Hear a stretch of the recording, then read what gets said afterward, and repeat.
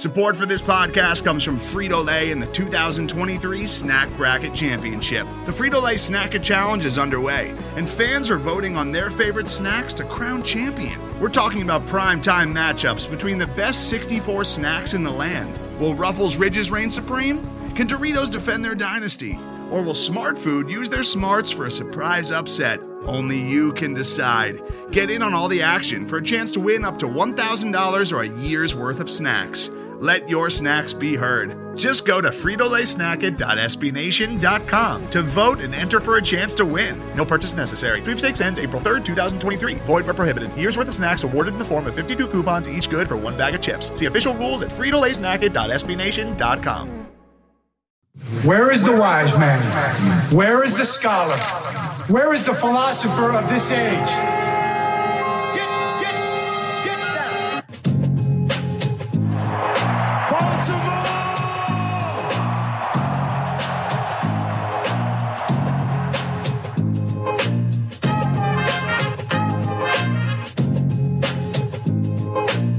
What are they giving? Everything out of me. They gonna get a Super Bowl out of me. Believe that. Believe that.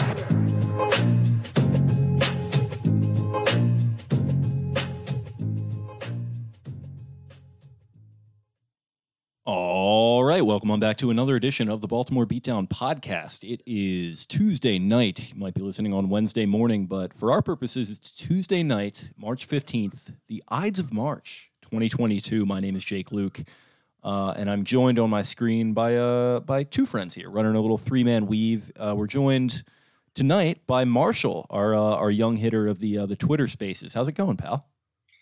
Going pretty good, man. Didn't know I was a young hitter, but excited to be on here. You know, chop it up about the Marcus Williams signing. Super pumped about it. Eddie Goldman's visiting Friday. Some other AFC North talk, but I'm pumped to be on. Yeah, definitely. Thanks for joining, man. We have definitely noticed you in the Twitter Spaces, and you and Voss have struck up a little bit of a friendship, so he wanted to have you hop on here. And, we were more than game, so welcome. And I am also joined by Spencer Nathaniel Schultz. How's it going, bud? Hello. I am doing quite well. Very pumped about Eric DeCosta kind of gritty dancing in everybody's faces today. Got my blood flowing a little bit. I had like a little bit of in the fan self last night. I was kind of thinking to myself, I was like, man, last year everybody was like, the Ravens aren't going to do anything. And I was like, last year I was like, man, yeah, they are. Just wait, just watch. They didn't do anything. And I was like, all right, yeah, well, it passed by. So yesterday everybody's down in the dumps, getting all, immediate reaction, first reaction, whatever. And I thought to myself, I was like, yeah, whatever. If they don't end up, breaking news. Broncos have reached an agreement with Ravens tight end Eric Tomlinson on a 1-year deal. Wow. Coming through the horn there by one. Wow. By Mike Kliss, who covers the Broncos for 9 News out in Denver. But ultimately, I was like, you know what? If they don't sign anyone right now, it's fine. It's whatever. I'm not going to make a big stink about it because people were starting to get all crazy with their Eric DeCosta memes and everything. So it was also funny because Ryan Mink got duped last night, I think, by a fake Shefty account that I think got like around the NFL about Marcus Williams as well. So those were all. No, that was Honey Badger. What'd you say? It was Tyrann Mathieu because Tyrann Mathieu. I woke up at I don't know why this happened, but I woke up at 5 a.m. and I saw a friend of the program, Ramey, having a little bit of a panic attack, probably both seeing that the signing was happening and then seeing that Mink, who, listen, we love Mink on this program. He's had a rough couple of months on the Twitter sphere as far as the Ravens go. And, that was a little bit of a tough scene for him getting duped by, I think it was actually a Rap Sheet account that had a sun emoji as the verification badge. So just a tough scene all around there for Mink. But, it was made up for later in the day. So continue. Yeah, so that was funny. And then obviously, just perusing on through the day and you just see a bomb get dropped. The Ravens sign Marcus Williams, the Saints safety, 25 years old, to a 5-year, $70 million deal with $37 million guaranteed. I believe he's supposed to have around a $7 million first-year cap hit, which will probably pop up to in the mid-teens through years 2, 3. And then I'm sure the Ravens gave themselves a little flexibility, hence the 5-year deal there. But getting a prime playmaker at a prime position, one that they have coveted trying to fill and replace that lurking free safety presence in the center field, playing in the post, being able to swivel the hips, being able to fill runs from the roof, do all those great things. Marcus Williams, very consistent player. So Ravens go get a second contract player, one that is heralded, respected, seems like universally loved in New Orleans by teammates and fans alike, aside from one play that we won't speak of as he is now a Raven, so we will defend him. No, listen, we can talk about it. We have to talk about it. That's part of the healing process, right? And It certainly is. I spoke about it earlier today, but you don't want to dump on a man's. You don't want to be the part of the dog's ass that doesn't shine when the sun's beaming in the what day. happened to did Raheem Moore do literally anything in his career after what Jacoby Jones did to him? Very true. Raheem Morris. Raheem Moore. You're thinking Raheem Definitely Morris, who's with the Rams now. As coach. Correct. Raheem Moore. Yep. So yeah, Marcus Williams rebounded from that. He has an awesome clip and interview saying basically, he did have 2 picks in that same game. Very true. But saying if I let that happen again, then I'm not a good football player and I should retire pretty much. So you love to see that from him, and then just the outpouring of love that he got from even Jamar Chase.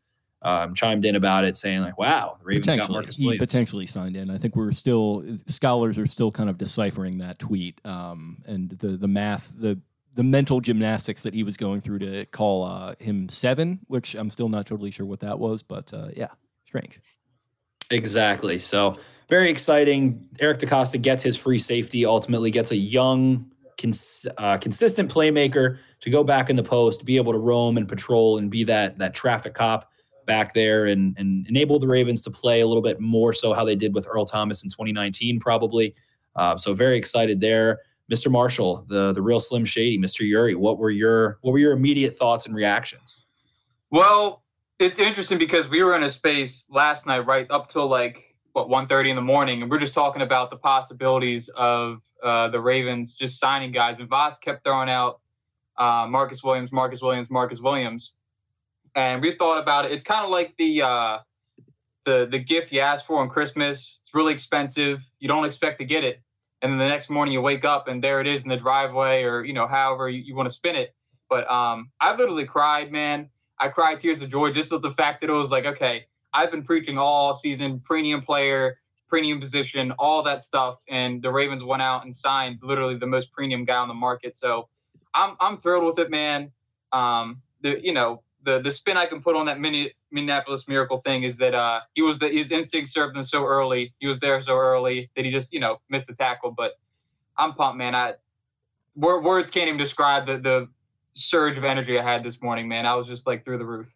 Yeah, going to be 26 years old this season, I believe. 5 years, $70 million, and it seems like they're going to be actually front loading it. And also, there's not going to be that big of a cap hit in the first year. So I'm really interested to see how the final numbers work out. I think some of the more smart cap people are kind of awaiting more details, Brian McFarland, things of that nature.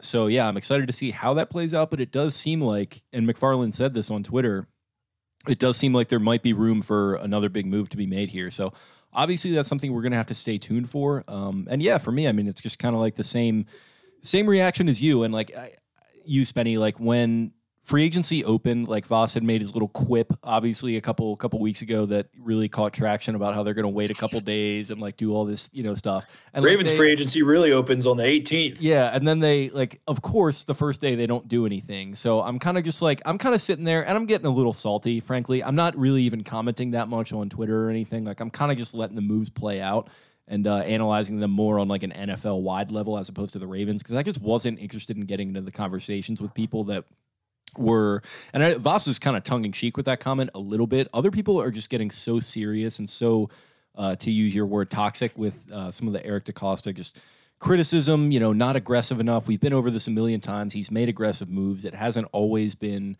the right move necessarily. Ngakoue and Earl Thomas, very aggressive moves that didn't work out. And Earl Thomas would have worked out if not for the fact that he's a total shithead, as we learned.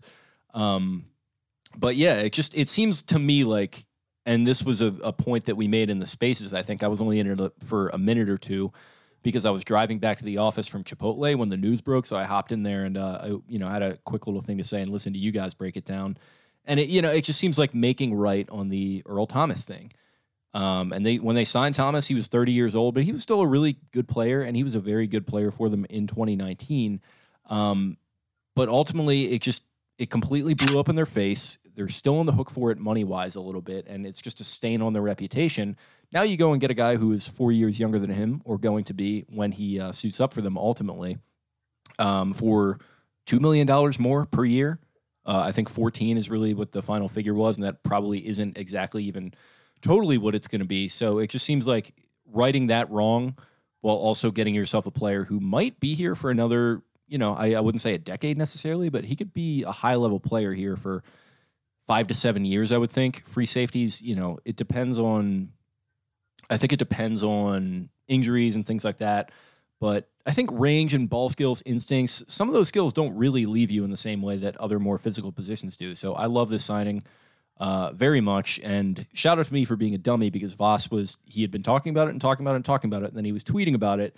And a friend of the program, Connor Rogers, was tweeting about how the Jets were like in active negotiations with him. So this morning, Voss was talking about it, and I grabbed Connor's tweet and I put it under him, and I was like, I'd love it too, but don't get excited. Basically poured cold water on it. And then I had a nice bucket of cold water, soggy sorrows poured on my head. But it's okay. I'm happy to be wrong in this case. So. Well, it's an interesting signing to say the least. He gets the 7th most AAV, but like you said, $37 million guaranteed is what you want to look at, especially in free agent deals. A lot of the big, Andrew Brand, a lot of the guys floating around on Twitter, a lot of these guys are going to be signing 4 or 5 year deals and then cut in 2 years. And that's who ends up being free agents in free agent classes. And if you look at this free agent class for the NFL, that is what ends up being the case ultimately. But I don't think that's what Marcus Williams is. And again, it just goes with common sense at this point. And I'm, the common drunken fool, but the Ravens could afford to go make a giant signing. They could afford to go make a long-term signing at a really high hit. And that was the most effective way to maximize what space they do have without having to bend over backwards and do things that make them feel uncomfortable or make them dip into a different ideology they don't follow. And if you like Eric DeCosta, you hate Eric DeCosta, whatever it is, you have to give him credit. He stays consistent, man. He stays consistent to his ideals and his philosophy. He trusts his process. And ultimately, it pays off. You see him just ecstatic in the video the Ravens post, twirling Pat Moriarty around like a ballerina. I had to check and see that wasn't like some kind of deep fake. Huh? I had to check and see that wasn't some kind of deep fake. I was like, what the Yeah, Cassie Calvert and the boys at the Castle are just back there, cutting it up on the deep fakes. Yeah. Getting ready. But Eric DeCosta loves it. He stayed true to his process. He got the guy that I've said his name on this podcast. Vaz has said his name on this podcast. We've said it 500 times. Marcus Williams.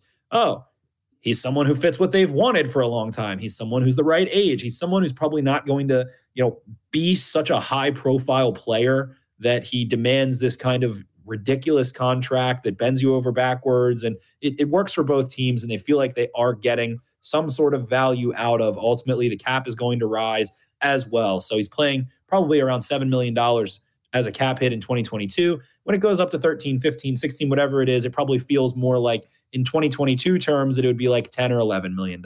So Marcus Williams, a player that I started watching a couple games of, just immediately jumped through on the tape, started looking at Buccaneers games in depth today.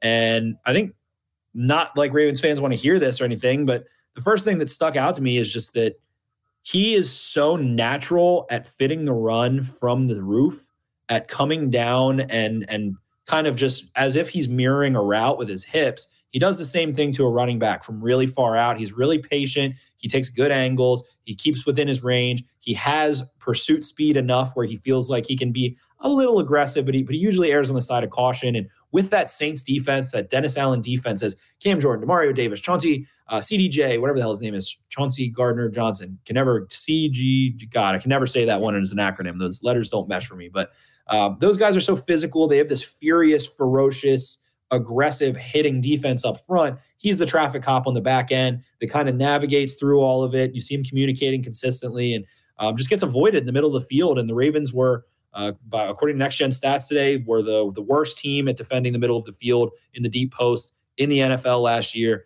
And it protects your investment into Marlon Humphrey or your use of assets into Marlon Humphrey. And again, it feels like you can now work the triangle that they envisioned in 2019 and they did have great success with, aside from a Titans game, where you can work the triangle. You can have Humphrey and Peters, who you trust in one-on-one-ish situations, to kind of force things into the middle of the field, play leverage, and allow Marcus Williams to dictate which one is going to get taken out. So whichever matchup you're more confident in, but depending on Marcus Peters, depending on Marlon Humphrey, and whatever it is, you can force and dictate that matchup the same way that, for instance, people hate talking about wing splitzing, but if you line somebody up in the A gap, you're dictating the protection. So it's kind of forcing offense's hands.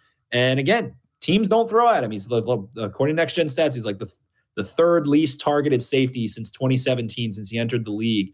So I don't think people or quarterbacks enjoy throwing at him. He is not, 6'3". He doesn't have he's not this gigantic guy, but he's a little over 6 foot. He's got 32.5-inch arms, and he just reads really well. And just watching Tom Brady in the 2 games I watched pretty profusely, there were situations where it was like the moment for a quarterback. The pocket was clean for a moment, and you can see Tom Brady think, can I sneak this ball past him? And he never tried it once. I saw one, they run a YY formation, kind of like we see the Ravens run all the time. They have 2 tight ends on one side, they have 2 receivers on the other, and they run both of the Ys on seam routes. And Gronk kind of emerges past the linebacker. You see Brady try to look it off, and you see Williams just sitting there in that test me bitch area, and Brady does not. So I don't think quarterbacks enjoy throwing the ball at him. He makes plays on the ball a ridiculous amount of the time. He fits the CGJGJ. Yeah, Vasilios, there it is. But he fits balls, or he is a deterrent of trying to make those kinds of throws. So you just feel his presence as a quarterback. It feels like, looking through the quarterback's eyes, you can see them make business decisions and want to go underneath and continue through their progression more often than not. So it's just a really fun player that I think meshes really well. He's at the right age. I think he's going to play really well with Chuck Clark, who is somewhat similar to a Malcolm Jenkins on the Saints. So I think Chuck Clark is going to have his natural pluses, his natural tendencies a little bit restored in a sense. So ultimately, it's a guy that played 90+% of snaps in the post as a safety, high alignments all the time for the Saints. So a guy who's used to playing a lot of cover 3. There was a lot of split safety stuff, tough stuff too. You saw him disguising himself well. You saw him faking alignments where he's like trying to lean and like look like, for instance, like as if he's a runner on first who looks like they're going to steal second. He flips his hips, runs the other way, a la, an Ed Reed back in the day. So ultimately, great fit, good age, durable player. It just feels like it's going to force quarterbacks to make more business decisions and trying to lob the ball up and throw the ball up. So I just, it made sense. It's made sense for a long time. And the Ravens value coverage. They value building from the back to the front. We've known that forever, and it just continues to support that. So I would not be surprised to see them attack cornerback in the draft early, first, second round, something of the sort. So it's just a very interesting defense. That was Z's word from the combine too, was that they were doing their homework on cornerbacks. And we, not to put anything out there necessarily like concrete, but we had heard that they were sniffing around on a cornerback as well to maybe trade for. So the idea that, you bring him in, you're going to invest in cornerback. It tells me a lot that like Eric DeCosta is, and I know this is another Voss thing, that he was a little bit worried that he was, too worried about grabbing run stuffers and not emphasizing the right things. And I think he maybe projected a little too much based off that 2020 offseason and to an extent 2021, but not really when you consider what they did in grabbing Oweh. It sounds like his priorities are in the right place, especially in this division where you have the Bengals with that Hydra at wide receiver, and they just lost CJ Uzomah, which I think is maybe a little bit of a bigger loss than people realize. They're making some investments along the O-line. Amari Cooper just joined the Browns. We're going to see what happens at quarterback there with the Browns. Feels like they're just out. Feels like they're out on Baker, and it's not a secret. And I bet if you're at the combine, that they're out and mobile and trying to make a move for someone other than Baker at this point. Yeah, it seems like it. And Florio put it out there that regardless of whether or not they acquire Deshaun Watson, who they're meeting with, Baker could be traded. So that wouldn't shock me at all. I mean, Baker's a Texas guy, so it wouldn't shock me to see him go in a package to Houston, even by his own preference. So, yeah, it sounds like it might be different there, and it might not be that hard for them to upgrade from what they had from Baker last year, given what I think of Kevin Stefanski at least. Mitch Trubisky joining the Steelers, I mean, that's a fucking weird offense, and he's not going to, I don't know. I think he's a better fit than people are kind of giving him credit for. I think they could win some games with him. He doesn't really scare me like through the air, though, but their head is in the right place as far as the Bengals and potentially the Browns, and then obviously what the Chiefs have been doing, we know all about that. So this seems like a move that, to the people kind of complaining about the fact that they built to stop Derrick Henry and the Titans, this seems like a move that very much is building to stop some of the more high-profile passing teams. Breaking news, Gus Edwards alleges he was robbed at gunpoint outside of a Los Angeles strip club. Marshall, you a big TMZ guy? I try to stay away from the drama, man. Leave that stuff to, the social media people who overreact over it. But, Gus got in trouble at a strip club. Jimmy Smith got robbed last year, too. Ravens getting robbed. Wait, who did? Jimmy Smith got robbed last year in LA, I think, as well. Interesting. Yeah, I guess I forgot about that, too. Yeah, there's too much getting robbed going on. We gotta cut that out. But all right, guys, that's about 20 minutes on Marcus Williams. Anything else on that? Yeah. Go ahead, Marshall. Yeah, I was going to say, man, the one thing that I saw that stood out the most for me is his instincts always serve him well when it comes to making that, once he's the back end guy on the defense, the single high, he always knows to put himself in the right spot. It's just more times than not, his instincts will serve him well. I think for, terms of comparing, I think you're getting breaking much news. More than Sorry to cut you off. The Ravens have agreed to terms with veteran offensive tackle Morgan Moses. It will be a 3-year. There it is. 3 years, $15 million. I thought it was going to be $215. Wow. I mean, that's there you go. There's your offensive tackle move. So you got your safety, you got your offensive tackle. It looks like edge and corner in the draft. I mean, what is your guys' initial reaction to Morgan Moses? Another player. It's a deal that gives you flexibility. It's minimizing that first year cap hit. It's making sure that you can get value elsewhere if you need to. It prevents you from needing to, reach in the draft. It makes you comfortable. That we also know, well, we don't know, but what we've heard very profusely is that they're not unhappy with Juwan James either. So suddenly you have Patrick McCary, who you're confident being able to play right tackle. You have Morgan Moses, who I don't think he's missed a game in like 3-4 seasons, is a, tier 2 right tackle, consistent, older player, consummate veteran, been around the block. He's just going to come in and fucking block.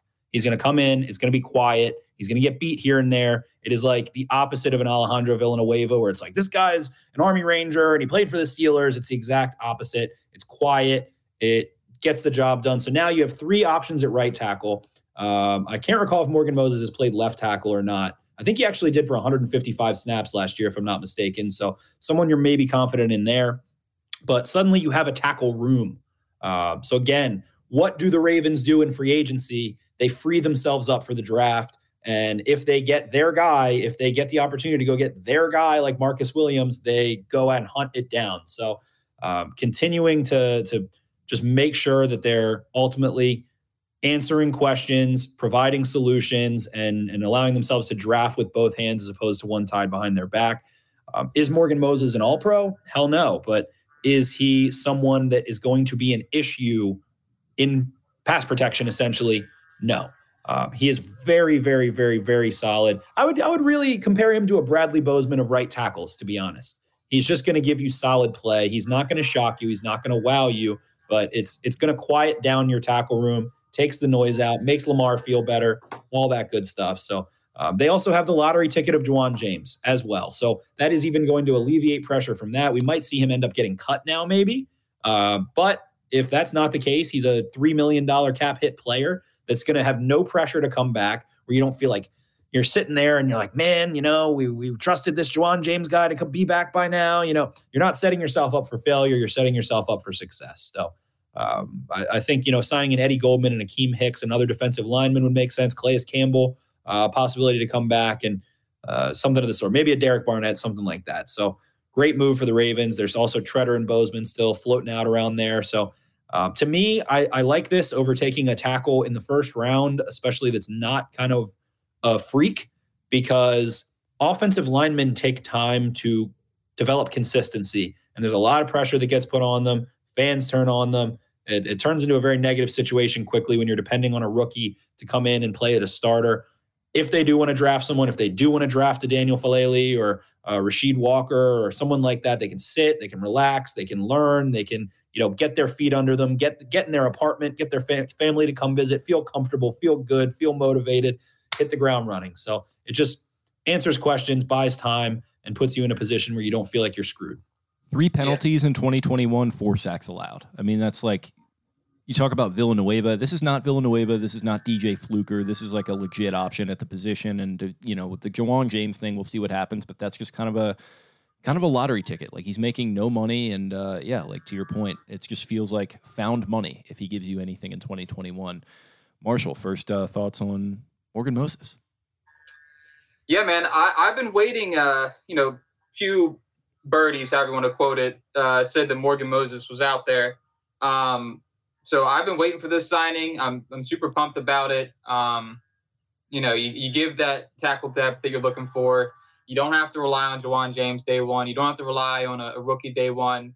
Man, it checks the box for me. I'm super pumped about it.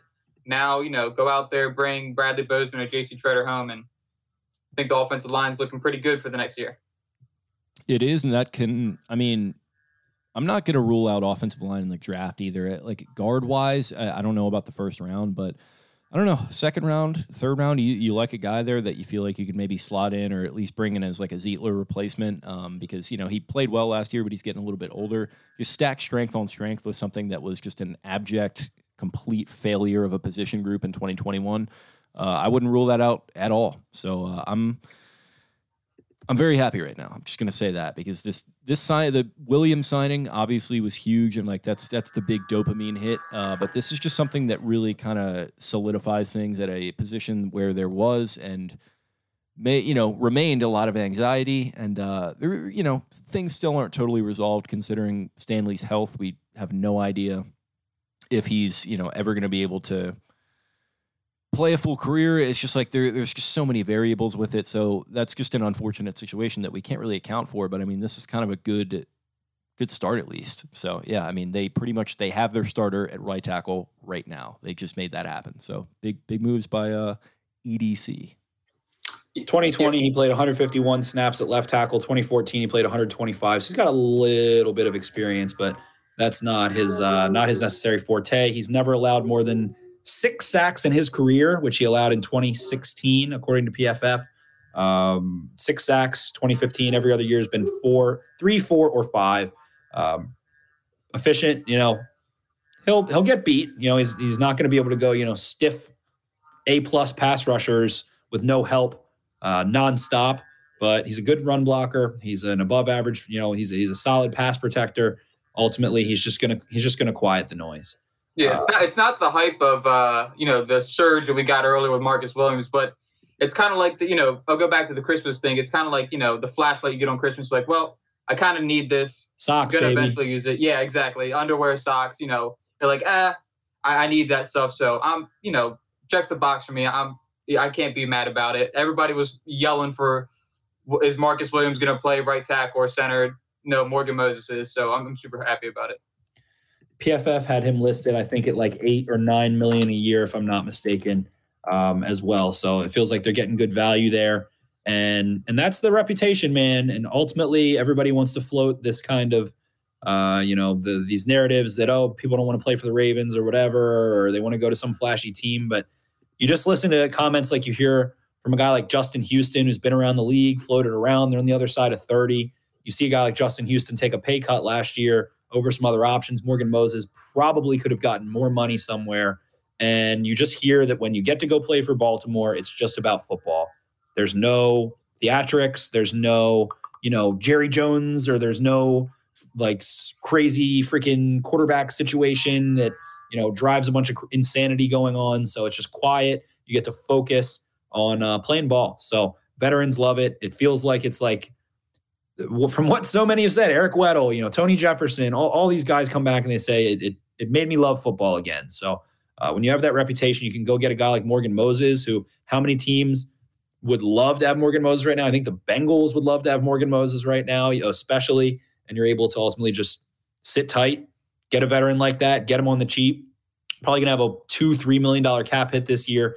They probably still have room for one more move that's a little more expensive than that, but nowhere near Marcus Williams. So whether that's a center, whether that's a edge rusher, maybe a little bit of both. They haven't even dipped into restructure needs. So if they get the opportunity to go see a JC Treader, then you might see, oh, by the way, Marlon Humphrey was restructured as well.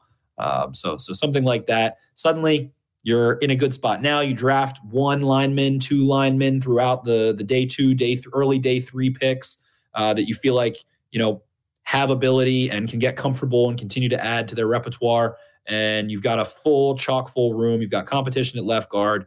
And I mean, Ronnie Stanley, I don't know. Who knows, man? It's 50-50, but if he's able to play some high level of football, you're just really cooking with gas. You're deep. You've got tackles on deck, all that good stuff. So it's a good time to raise a little glass to Mr. Eric DeCosta for getting shit right.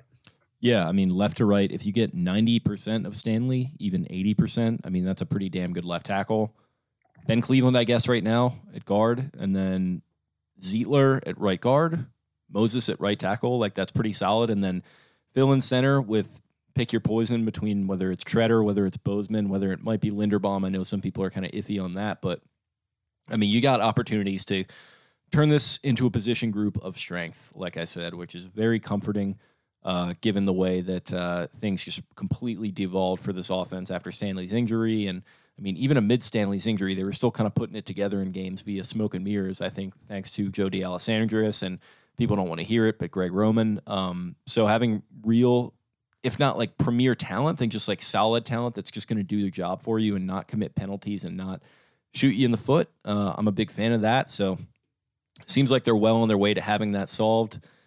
Safety is solved. I mean, the secondary looks really freaking strong on paper. So things are cleared up, boys. It looks like things are really kind of coming together ahead of this draft, and we've still got over a month to go.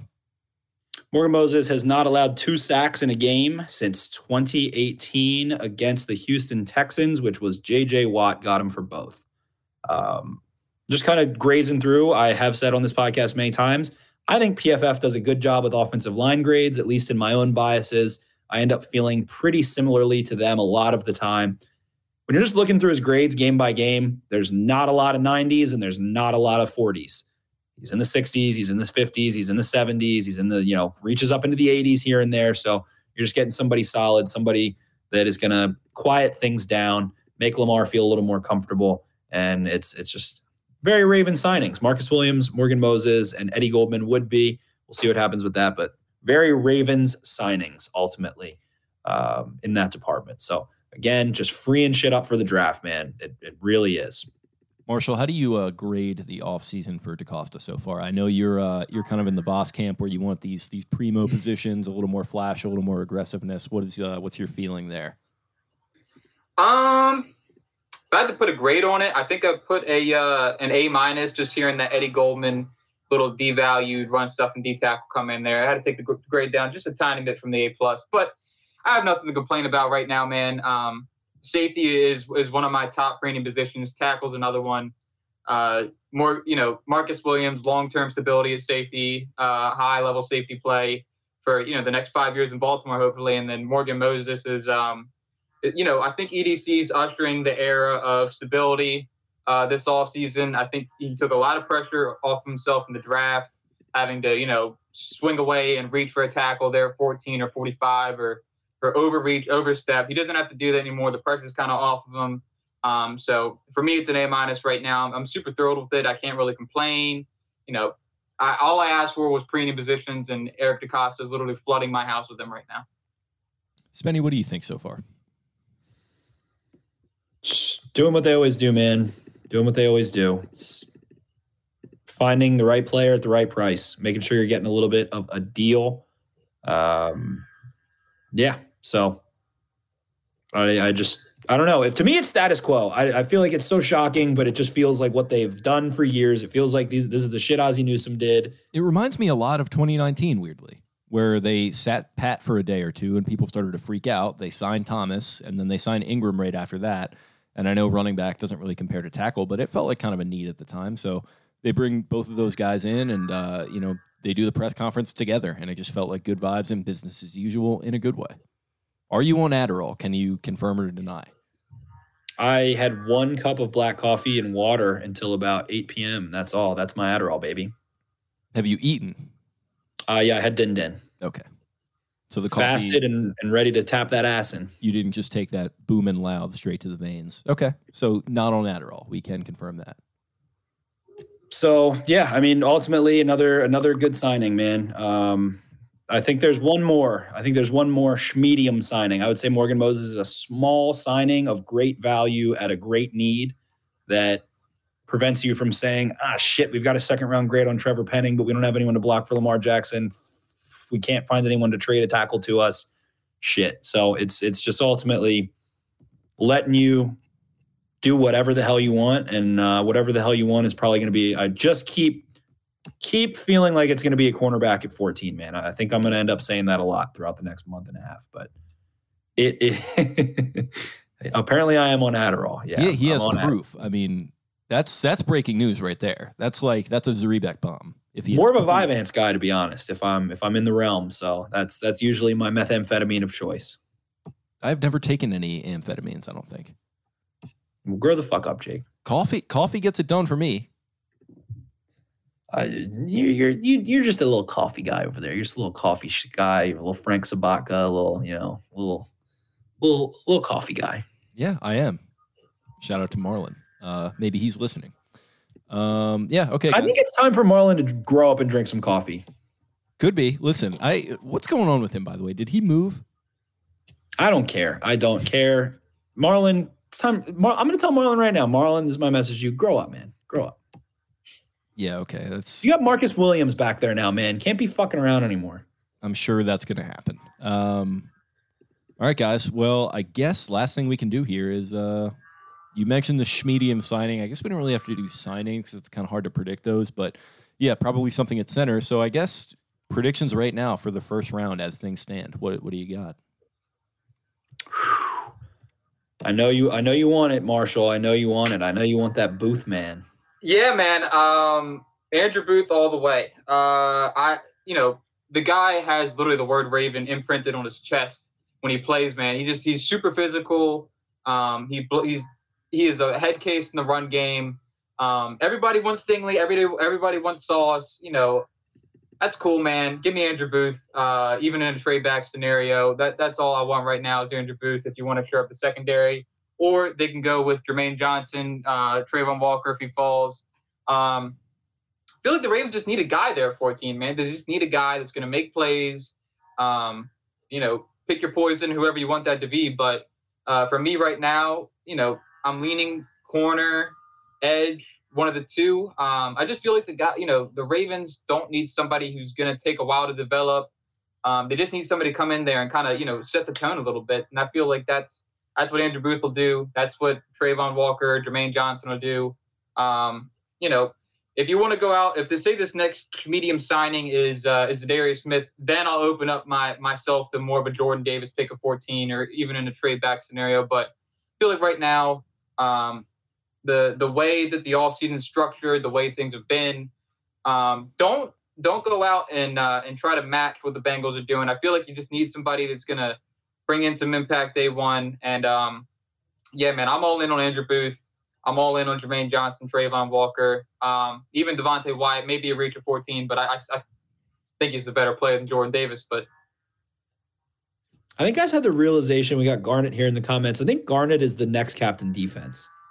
He does put off captain defense vibes now that you mentioned that. I think that's a great. He says Agent JJ11, the quarterback mercenary. Did I ever tell you about the time Eric and I walked past captain defense getting out of his car?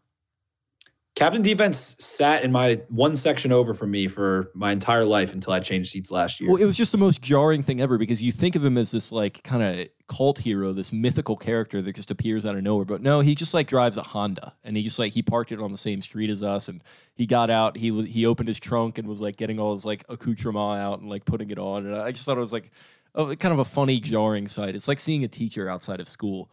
But yeah, that's my captain defense story. That is a funny way to put it. It was truly hilarious. I can't really describe it, but it was great. I'm gonna I got a little bit of feelings in my plums about David Ojabo at 14. I just feel like, bringing in McDonald, it feels like he might have a chance to fall a little bit to them there.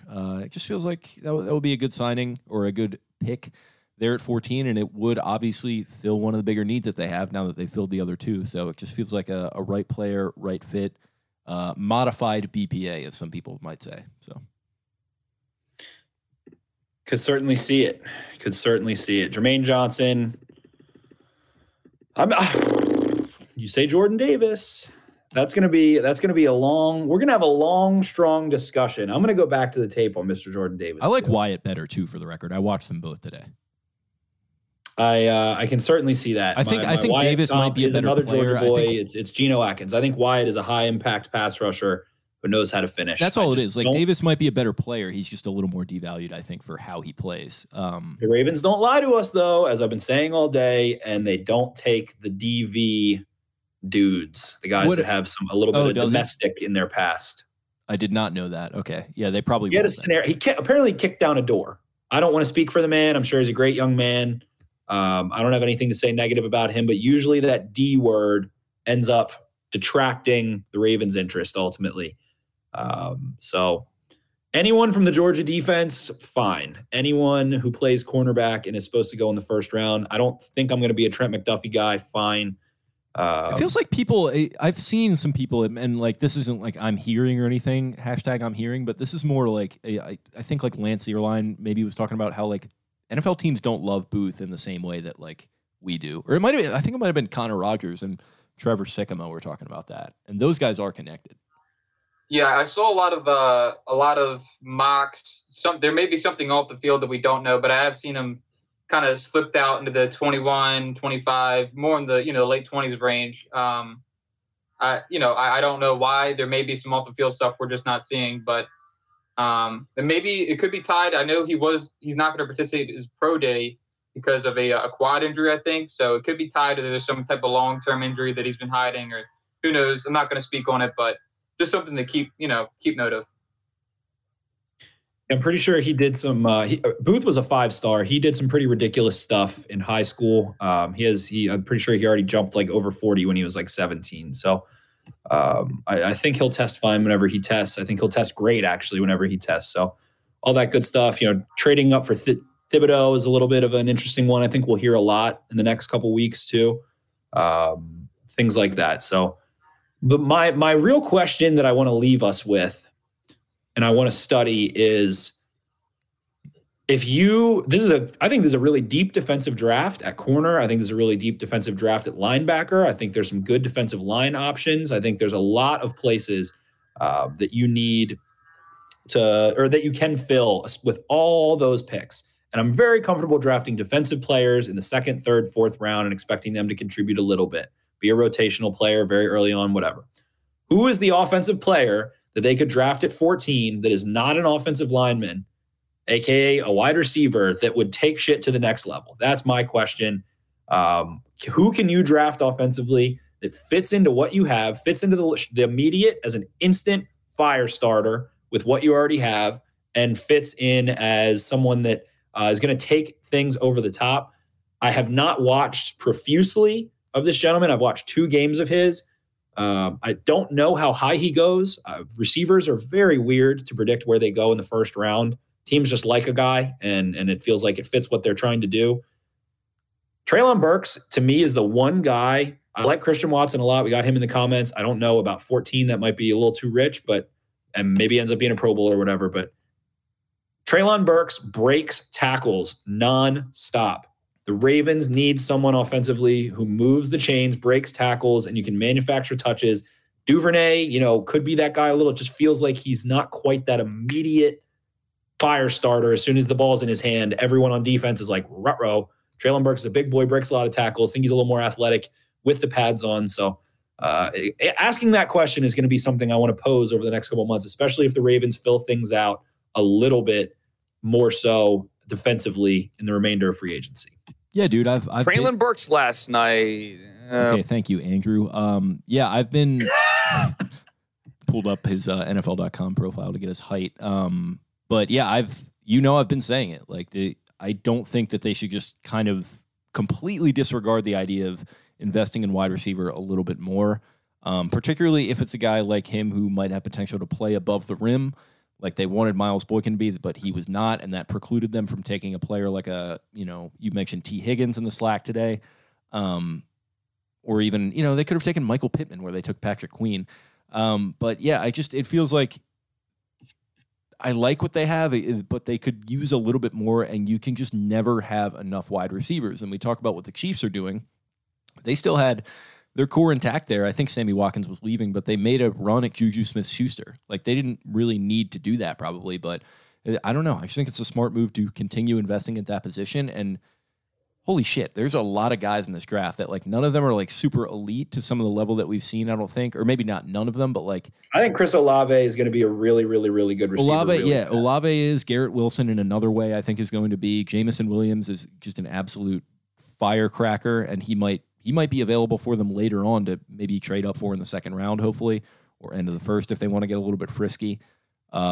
But man, there's going to be guys. There's guys on the free agent market. They've been linked to Jarvis Landry a little bit, which might be a move. I wouldn't necessarily love that from a fit perspective as far as what we're talking about for rounding out the group. But I don't know, man. I like the idea of continuing to swing at wide receiver. I like Tylan Wallace a lot. I think James Prochet is fine as like a rotational option, but you're one Hollywood Brown or one Rashad Bateman injury away, and those guys have been injured in their career from having a little bit of a disaster at that position, in my opinion. So, well said. So that's kind of the question I'm going to trail with, or send us off with a little bit. Might have some dogs in the background here. Sorry, guys, but ultimately, I want to leave with that and start thinking about it. We do have the Baltimore Beatdown big board. We already did edge rushers.